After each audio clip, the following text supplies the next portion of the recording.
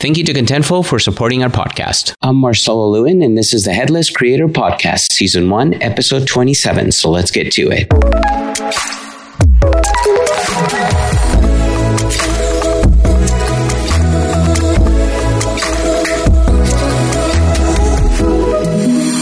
Hello and welcome to Season 1, Episode 27 of the Headless Creator Podcast, where I have conversations with content architects, designers, web developers, creators, and other professionals who are using a headless CMS and other related headless technologies for omni-channel content delivery. I'm your host, Marcelo Lewin, a senior content solutions architect focused on content modeling, content architecting, and headless CMS implementations. Today, I'll be chatting all about CSS with my guest, Mark Ryba, a senior developer at SmartBug Media with over 6 years of front-end development experience in the marketing space. In his current role, he develops middleware, microservices, websites, and web applications. He's also very passionate about using advanced CSS techniques to create great user experiences. But before we get started, if you want more podcast episodes, tutorials, webinars, and blog articles, all focused on creating websites, web apps, and IoT apps using headless technologies, please visit www.headlesscreator.com. All right, Mark, welcome to the podcast. Thank you very much. Happy to be here. I'm glad to have you here. I've been looking around for a while now for somebody with a lot of experience for CSS to bring on the podcast, and I'm glad I found you. I think we connected through Reddit, right? Yep, that's correct. Saw your Reddit post, and yeah, CSS has been something I've been really passionate about for a long time. As you said in my intro, I'm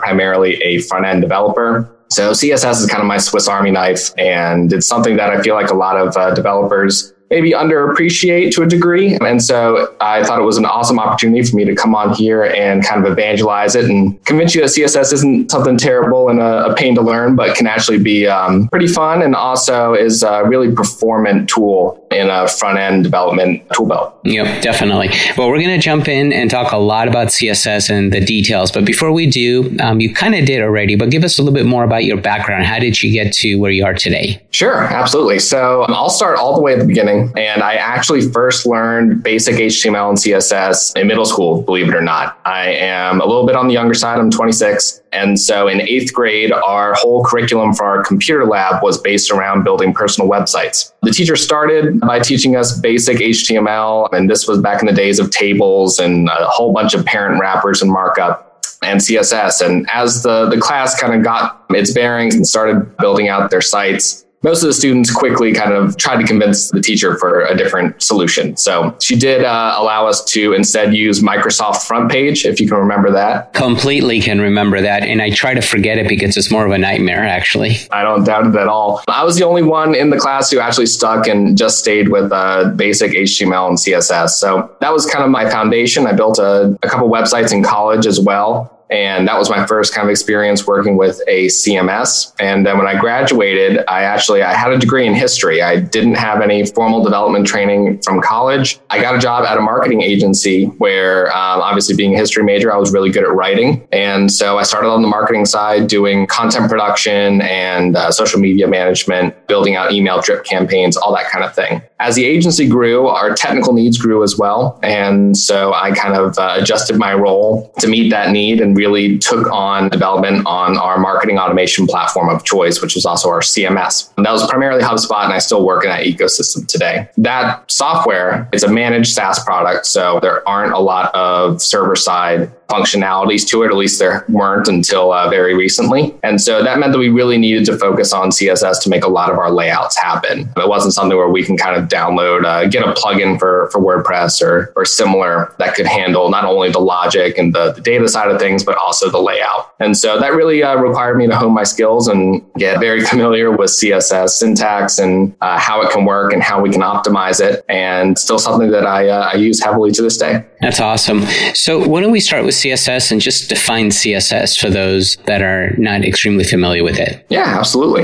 CSS obviously stands for cascading style sheets. Something that might be helpful is to think of CSS less as a programming language and more as like JSON to JavaScript. It really is all about just declaring styles that are actually going to be used in an HTML document or potentially JavaScript or other things as well. But primarily, it's really a companion to HTML. And it's just declaring, using its built-in specifications and properties, what your layout is supposed to look like. So that's anything from colors and margins and padding all the way to full-on layouts with some more advanced techniques that I'm sure we'll get into in a little bit. So why is it called CSS? Sure. So again, cascading style sheets. And in a way, it's because they can be quite long documents. They are very short lines. So unlike writing something in HTML or JS, primarily when you're writing standard style CSS, you're really just doing a couple of words per line. So they do get to be very long documents. And that's shifting a little bit with some people coming up with strategies to kind of segment out their files. But in general, there's a lot of white space in declaring the styles. Again, sort of similar to JSON.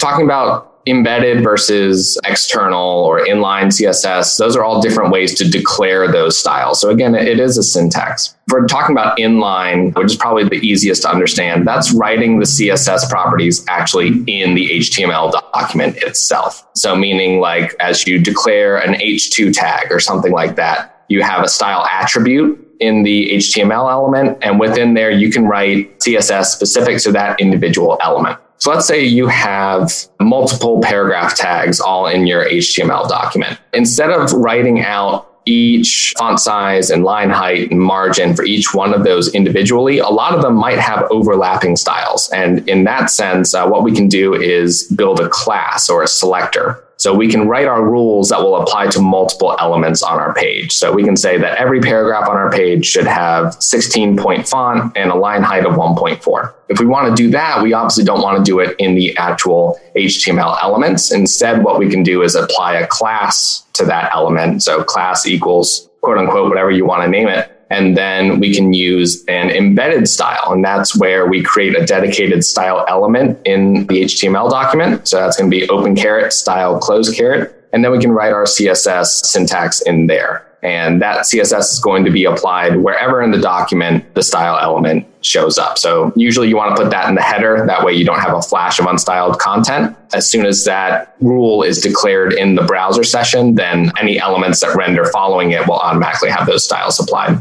External style sheets are where you actually have a dedicated .css file, and you link that to your HTML document via a link element. So link, you usually want to designate that it is a style sheet. So link rel equals style sheet, and then source, whatever the source or the path is for that CSS file. And that's where cascading comes into place, right? Because inline will override embedded, which will override external, correct? Correct. Mm-hmm. So is there a best practice? I mean, is inline okay, or is embedded better, or external style sheets? What is the industry best practice when it comes to that? Sure. So everything really has its place. So inline can make sense, especially depending on the CMS you might be using. It might be easier if a style is individual to a certain element. So you see this a lot with background images.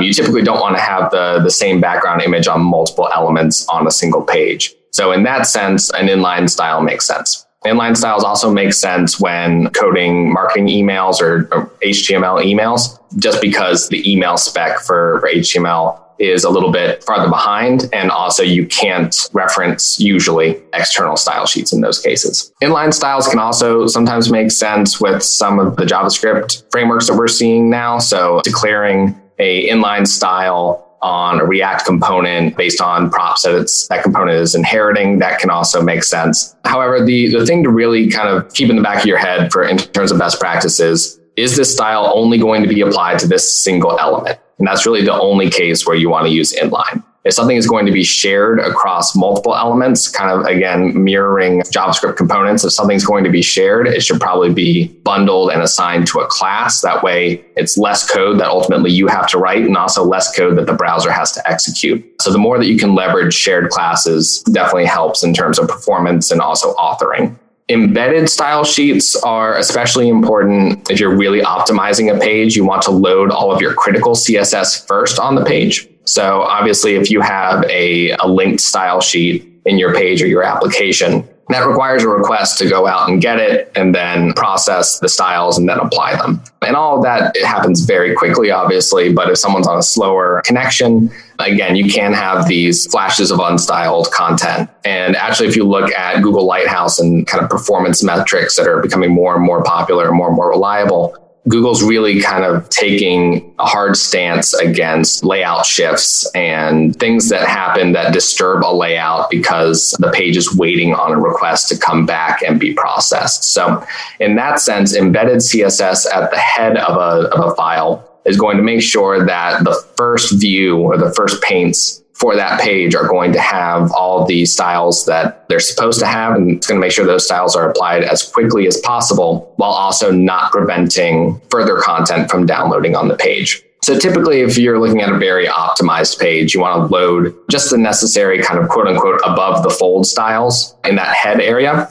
And then when we start talking about external style sheets, this is really important for anything that's going to be shared across pages. So remember, we went from individual elements to shared classes on a page to now we're talking about shared classes across your site or across your app. And the nice thing about external style sheets, obviously, is that they can be cached. So if you look at like Gatsby and some of the other really performance static site approaches that we're seeing in the market right now, what they do is they'll load the necessary CSS for the page so that it's ready very quickly. And then once the page is finished loading, it will then in the background go and get that kind of parent style sheet so that any styles on a page that you might click on after the one that you originally land on, those styles are already loaded in your browser memory, and it's going to lead to a better user experience because your page is going to load just that much faster. And all of that is done automatically with these static site generators, right? You as a developer don't have to do much about that. Correct. If you're using something like Gatsby or Next, I believe Hugo does something similar. However, again, you do always have the option to, if you do want to code split or do some other CSS organizations. Again, CSS is a very flexible, I'm even hesitant to call it a language. It really is just kind of the markup or style declarations. So you are able to declare it where you'd like. So you see some people who will write, for example, they'll write their CSS at a module level or a component level and then run it through a preprocessor like Gulp. Or again, if you're using a static site generator, it'll take your code where you want it to be for development and put it where it needs to be in production. So we're seeing more and more of those build tools. That makes a lot of sense. So you have the central place where you can update and everything, but at build, it puts the right code in the right places where it's needed. Precisely.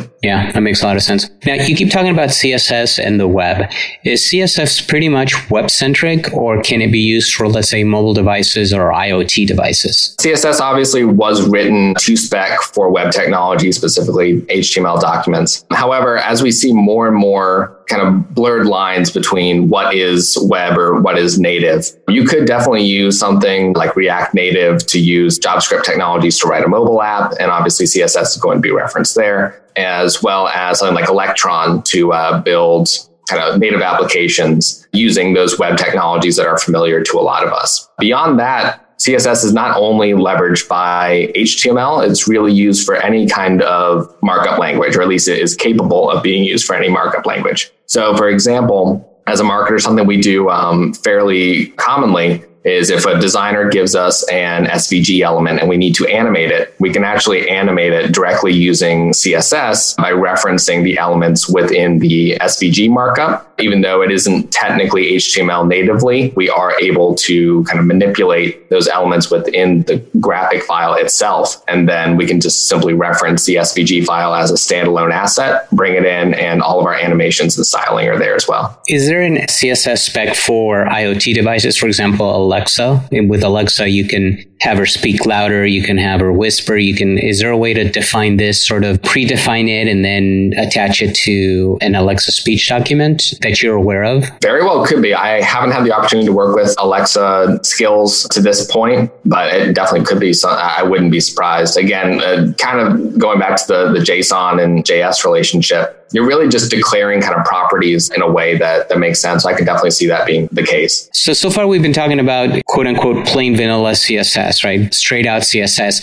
What's the difference between that and a CSS framework? And why do CSS frameworks exist? Sure. So CSS frameworks, essentially, what you can think about is, again, kind of looking at the foundational aspects that I've laid out thus far. If you have a big site where you have 30, 40, 50 pages, not including a blog, that's a lot of styles to write. On average, I would say most of my elements probably have 10 to 15 lines to them. So once you start scaling that out among sections and pages, et cetera, they can be a lot of code. So what CSS frameworks are they're essentially a starting place for a lot of people. So Bootstrap obviously is probably the most popular in the space. And what Bootstrap really did was not only come out with a lot of useful utilities that people can use. So built out, you can kind of think of it as a component library, built in hero image or hero section classes, as well as buttons, accordions, etc. A lot of these useful elements that you'll see across multiple sites, and you don't want to write custom for each and every project. But on top of that,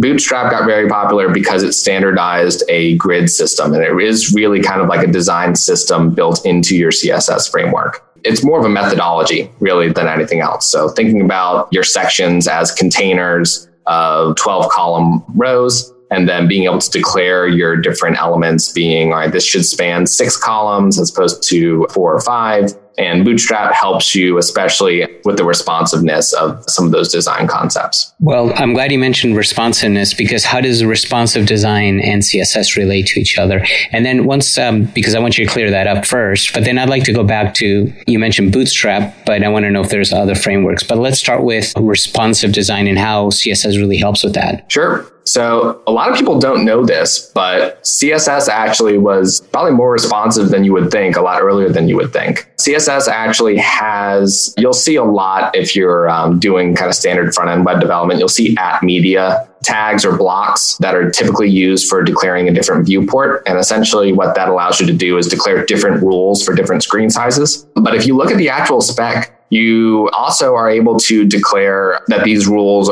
should be applied to not just screens, but also you can create a dedicated printing style sheet or a dedicated printing style block. So if you want to make a page appear a certain way when you print it, you can do @media print and then declare all of your rules in there. But responsive design specifically, this is where CSS has kind of blossomed over, I would say, the last 10 years. As obviously as screen sizes have changed and websites need to be able to display on a variety of different screen sizes and devices and connection speeds, the concepts around making sure that your website is responsive have really evolved in CSS. So when I first started developing, like I said earlier in the call, a lot of it was tables, and tables have a very rigid structure. And a lot of the motivation behind releasing the latest version of CSS, which is CSS3, was around trying to get away from using HTML and specifically tables as a means to do layout. So really with CSS3, the ultimate goal is that all of your markup and all of your document structure is handled in HTML and all of your layout is handled in CSS. And even once CSS3 came out, that was still a little bit of a struggle. So it evolved from table layout being very rigid, not being able to change, for example, row order or column order based on screen size, to then what's called float layout.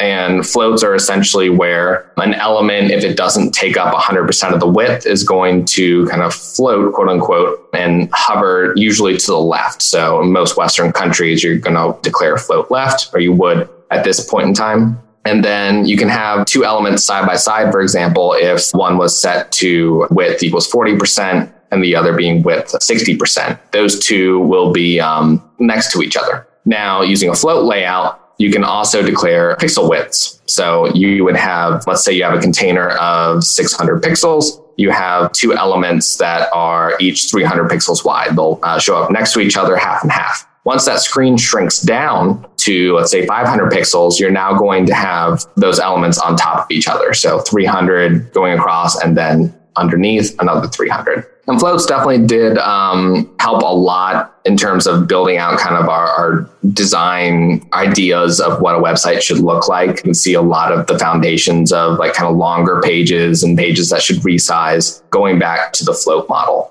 And this, again, is where Bootstrap came in. Bootstrap, as well as Foundation and a couple of other frameworks, were really, again, based off of setting up a 12-column structure to where your elements are taking up a certain number of columns at desktop view and then a certain number of columns at mobile view. And again, getting into best practices a little bit, the idea at the time was obviously most people are going to be viewing this on a desktop because that's how websites have been looked at for years. And when someone looks it up on a BlackBerry or a first-gen iPhone, then they'll get a mobile version. That really started to change, I would say probably like 2014, maybe a little bit after, to where mobile first became a really popular and kind of vital concept in development. And that's where you are designing actually for the kind of the lowest common denominator of browser. And then with the assumption that desktop computers, et cetera, are going to have a faster connection and are going to be able to download supplemental styles after. So with that, again, still using the float model, but trying to design for the mobile first and then bigger screen sizes kind of secondary. So again, talking about those overriding styles. From there, we also got Flexbox and Grid. And Flexbox is essentially a margin management system. So it allows you to have multiple elements within a parent that are basically going to resize based off of each other. It's just a smarter way of resizing. And then Grid is probably the latest layout spec that's really kind of gotten wide browser support. And that allows you to do basically full-on layout declarations on a true grid system, probably more familiar to people who have experience in the print industry or laying out things with InDesign, et cetera. Being able to declare different grid systems for different screen sizes has been absolutely huge here lately. In terms of other CSS frameworks that are out there right now, as I said earlier, we have Bootstrap and Foundation. Those were the two that I got probably most familiar with when I was using CSS frameworks heavily. Recently, you have things like Tailwind and Bulma, which you can think of almost as utility classes. So the idea is less so saying span 6 for everything. It's kind of using those shared classes. So saying this element should have text small, text center, et cetera, kind of declaring your CSS almost, but doing it in a class-based way. And again, if you're using a build tool, that can come with some efficiencies, because you can use something like Gulp that allows you to bring in an entire framework and then export only the portions that you actually used. That is kind of the main drawback of using a CSS framework, is that you are loading in this huge style system and you might only use 20 to 30% of it. And the rest of it is just kind of taking up additional, essentially, code bloat. That's why you start seeing some more of these systems that will either filter out the CSS. And it's also why Grid and Flexbox kind of came out in the first place, was to allow developers to really kind of declare their styles and their layouts directly in their CSS without bringing in that extra overhead. So which browsers support all of this? Because this is a lot of frameworks and a lot of functionality. Do all browsers support it equally? Or is there one browser that supports it better? Or is this just a nightmare for developers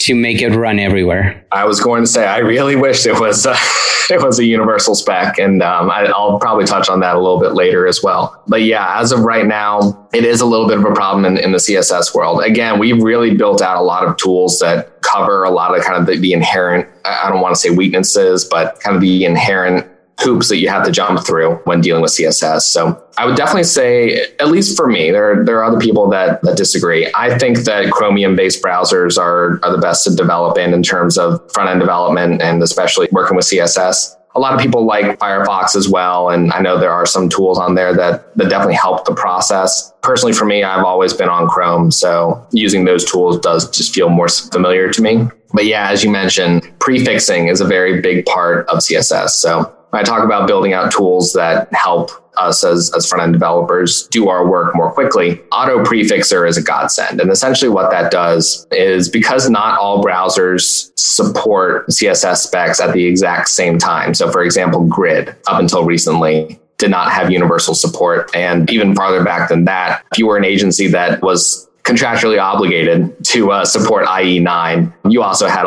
you basically had to build in debugging time to make your layouts actually work on that browser as well. But essentially what each browser does is they might implement these properties at different times, because they're essentially writing their own specs. They come up with those rules and those properties with a prefix relative to their browser. So Safari is going to use WebKit, Firefox uses Mozilla or Moz. And you see a few of those throughout. But luckily, there's tools like AutoPrefixer that take our kind of generally accepted CSS or universal CSS, and they'll add those applicable prefixes where they're needed. So it isn't that much of a headache anymore. And the other tool that I use probably on a daily basis is a site called Can I Use, which essentially outlines which browsers will support what kind of rules. And that works not only for CSS, but for JS as well. But yeah, especially recently Grid and Flexbox were definitely two areas where each browser, because they implemented it at different times, did have a slightly different spec. So what happens if you implement some CSS that it's not supported, let's say in Safari, but it's supported in Chrome? What happens when it loads in each of those? It can really vary. So for certain things, we saw this a lot with Flexbox. Certain kinds of margin management worked in some browsers and some didn't. So if you're lucky, maybe everything just renders in a single column.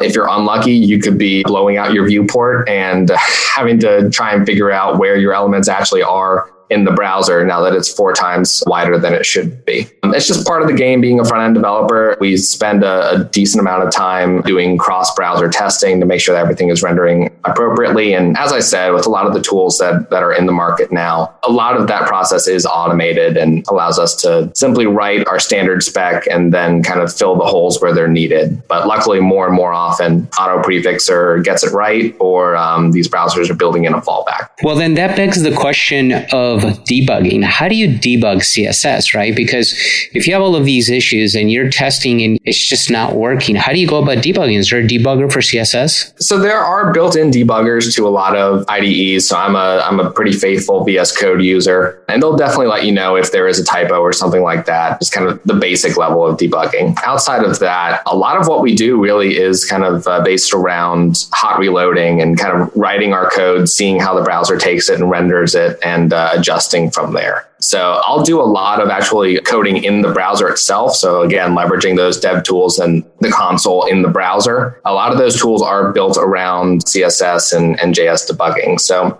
a lot of it does come down to just kind of going in, declaring a block of styles in the inspector style sheet. At least in Chrome, they allow you to create your own style sheet in the browser session itself. And then what I'll do is I'll kind of do my live coding in there, copy it, and then put that into my actual source project. So that's a lot of my workflow. We also use a tool called Browser Stack, which allows us to not only test on virtual machines running a certain browser, but they're actually connected to real physical devices. So if we want to test on a iPad 3rd generation or something like that, something very specific, we can actually fire up a hardware version of that directly from our machine in our browser. And most of those browsers are also going to give us their relative consoles as well. So we're still able to figure out our bugs and make sure that our layouts are looking correct on every screen size, every browser iteration, be that WebKit or Chromium based or custom. So it definitely isn't a universal process for debugging all of the browsers all at once, but there are tools to make sure that you're identifying each device or each target browser that you might want to hit. I got to tell you, Mark, and I'm going to sound old, and that's probably because I am old, but you guys are pretty lucky with all these tools. The tool that you just mentioned about the hardware that you can configure it to basically test with any kind of hardware, iPad version 3 or generation 3, is really awesome, because I remember back then, and I'm talking about late 90s, very early 2000s, I used to do web development. And man, you literally had to have the different browsers. If it was Mac or Windows, you physically had to own all of this. So I remember as a developer way back, literally having 3, 4, 5, 6 different machines and whatever other kind of device that existed back then to test it out. And I remember development was a major, major pain. So being able to spawn off all these things inside your browser is pretty awesome. Oh, it's huge for us. Absolutely. And the same thing goes as well for, again, I mentioned earlier, doing HTML email debugging. Outlook is the bane of my existence. I'm not sure if you're aware of this or not, but it actually uses Microsoft Word as its rendering engine instead of a browser. Wow. No, I was not aware of that, but that's not good news. Yeah. So whenever we're debugging our CSS in an email, again, being inlined and embedded style blocks, something else that we definitely have to deal with on a regular basis. Yeah, definitely. So you mentioned a lot of stuff here. How does a developer keep up with this stuff? How do you keep up with this? How do you know because I mean, obviously new things come out, it seems like every minute. How do you pick and choose what to focus on, and how do you keep up with it? A lot of it really just comes down to what you're paying attention to. So there are a couple of leading front-end specific brands online. So CSS Tricks is the first one that comes to mind. That blog is kind of the Bible for a lot of us CSS fans. And there are a lot of, I'm really into YouTube. So I love old school dev tips. That was pretty foundational for me when I really started coding full time. I was looking at really just kind of how these websites that we use every day, how they're built and how CSS can be used to make them more interactive or better overall experiences. And yeah, there's a bunch of I'll watch live coding sometimes just to kind of see what's going on. And CodePen also has been a very positive tool for me to use. So CodePen, if you're not familiar, essentially allows you it's a playground or a sandbox for front-end technologies. So if you fire up a pen, it basically gives you HTML, CSS, and JavaScript windows to build out a page without needing to figure out any of those kind of basic DevOps things like firing up a DigitalOcean droplet or installing an OS or any of that kind of stuff. It just puts you right into a code editor online and allows you to share your work with other people. So being able to see what other people are able to build for like sample sections of websites or how they approach building out team member cards or different things, and all the way up to you can use React and Vue and all those front end frameworks on CodePen as well. That's been a very powerful tool that I've used, and they also have an in-person community as well. So obviously when COVID's not going on, I was able to attend quite a number of CodePen meetups, meet up with other front end developers, see what they're working on. And the other thing I tell people all the time is CSS is it's a lot like skiing. I used to teach skiing and snowboarding when I was in college. It's fairly easy to pick up, but it's very, very difficult to master. So what that means is there's a lot of different ways to approach a different layout. So even a couple developers working from the same Sketch or Figma file, they might code something in their CSS completely different from the other. So learning how other people are going to kind of approach what their code is going to look like and just overall their methodology is something that really kind of gets me excited and keeps me enthusiastic about pushing the limits of CSS. What do you love the most about CSS? I would say it really is, again, about that flexibility and kind of being able to approach the same problem and come up with a bunch of different solutions. And also the ability to kind of be able to tinker with it and allow your styles to evolve. So something I've been doing a lot recently, I believe I mentioned it a little bit earlier, is again, really making sure that our client websites or the websites that we manage are continuing to score well on Google PageSpeed Insights and Lighthouse and some of these other performance tools. And a lot of these websites were coded 2 or 3 years ago when the standards were very different in terms of optimization. So being able to take the same layout and again, create basically the same end result, but in a way that's more performant, more accessible, more fluid is something that I really enjoy doing. And on top of that, really, I love CSS and that it really is kind of the user experience framework or the user experience tool. Being able to build in things like micro interactions or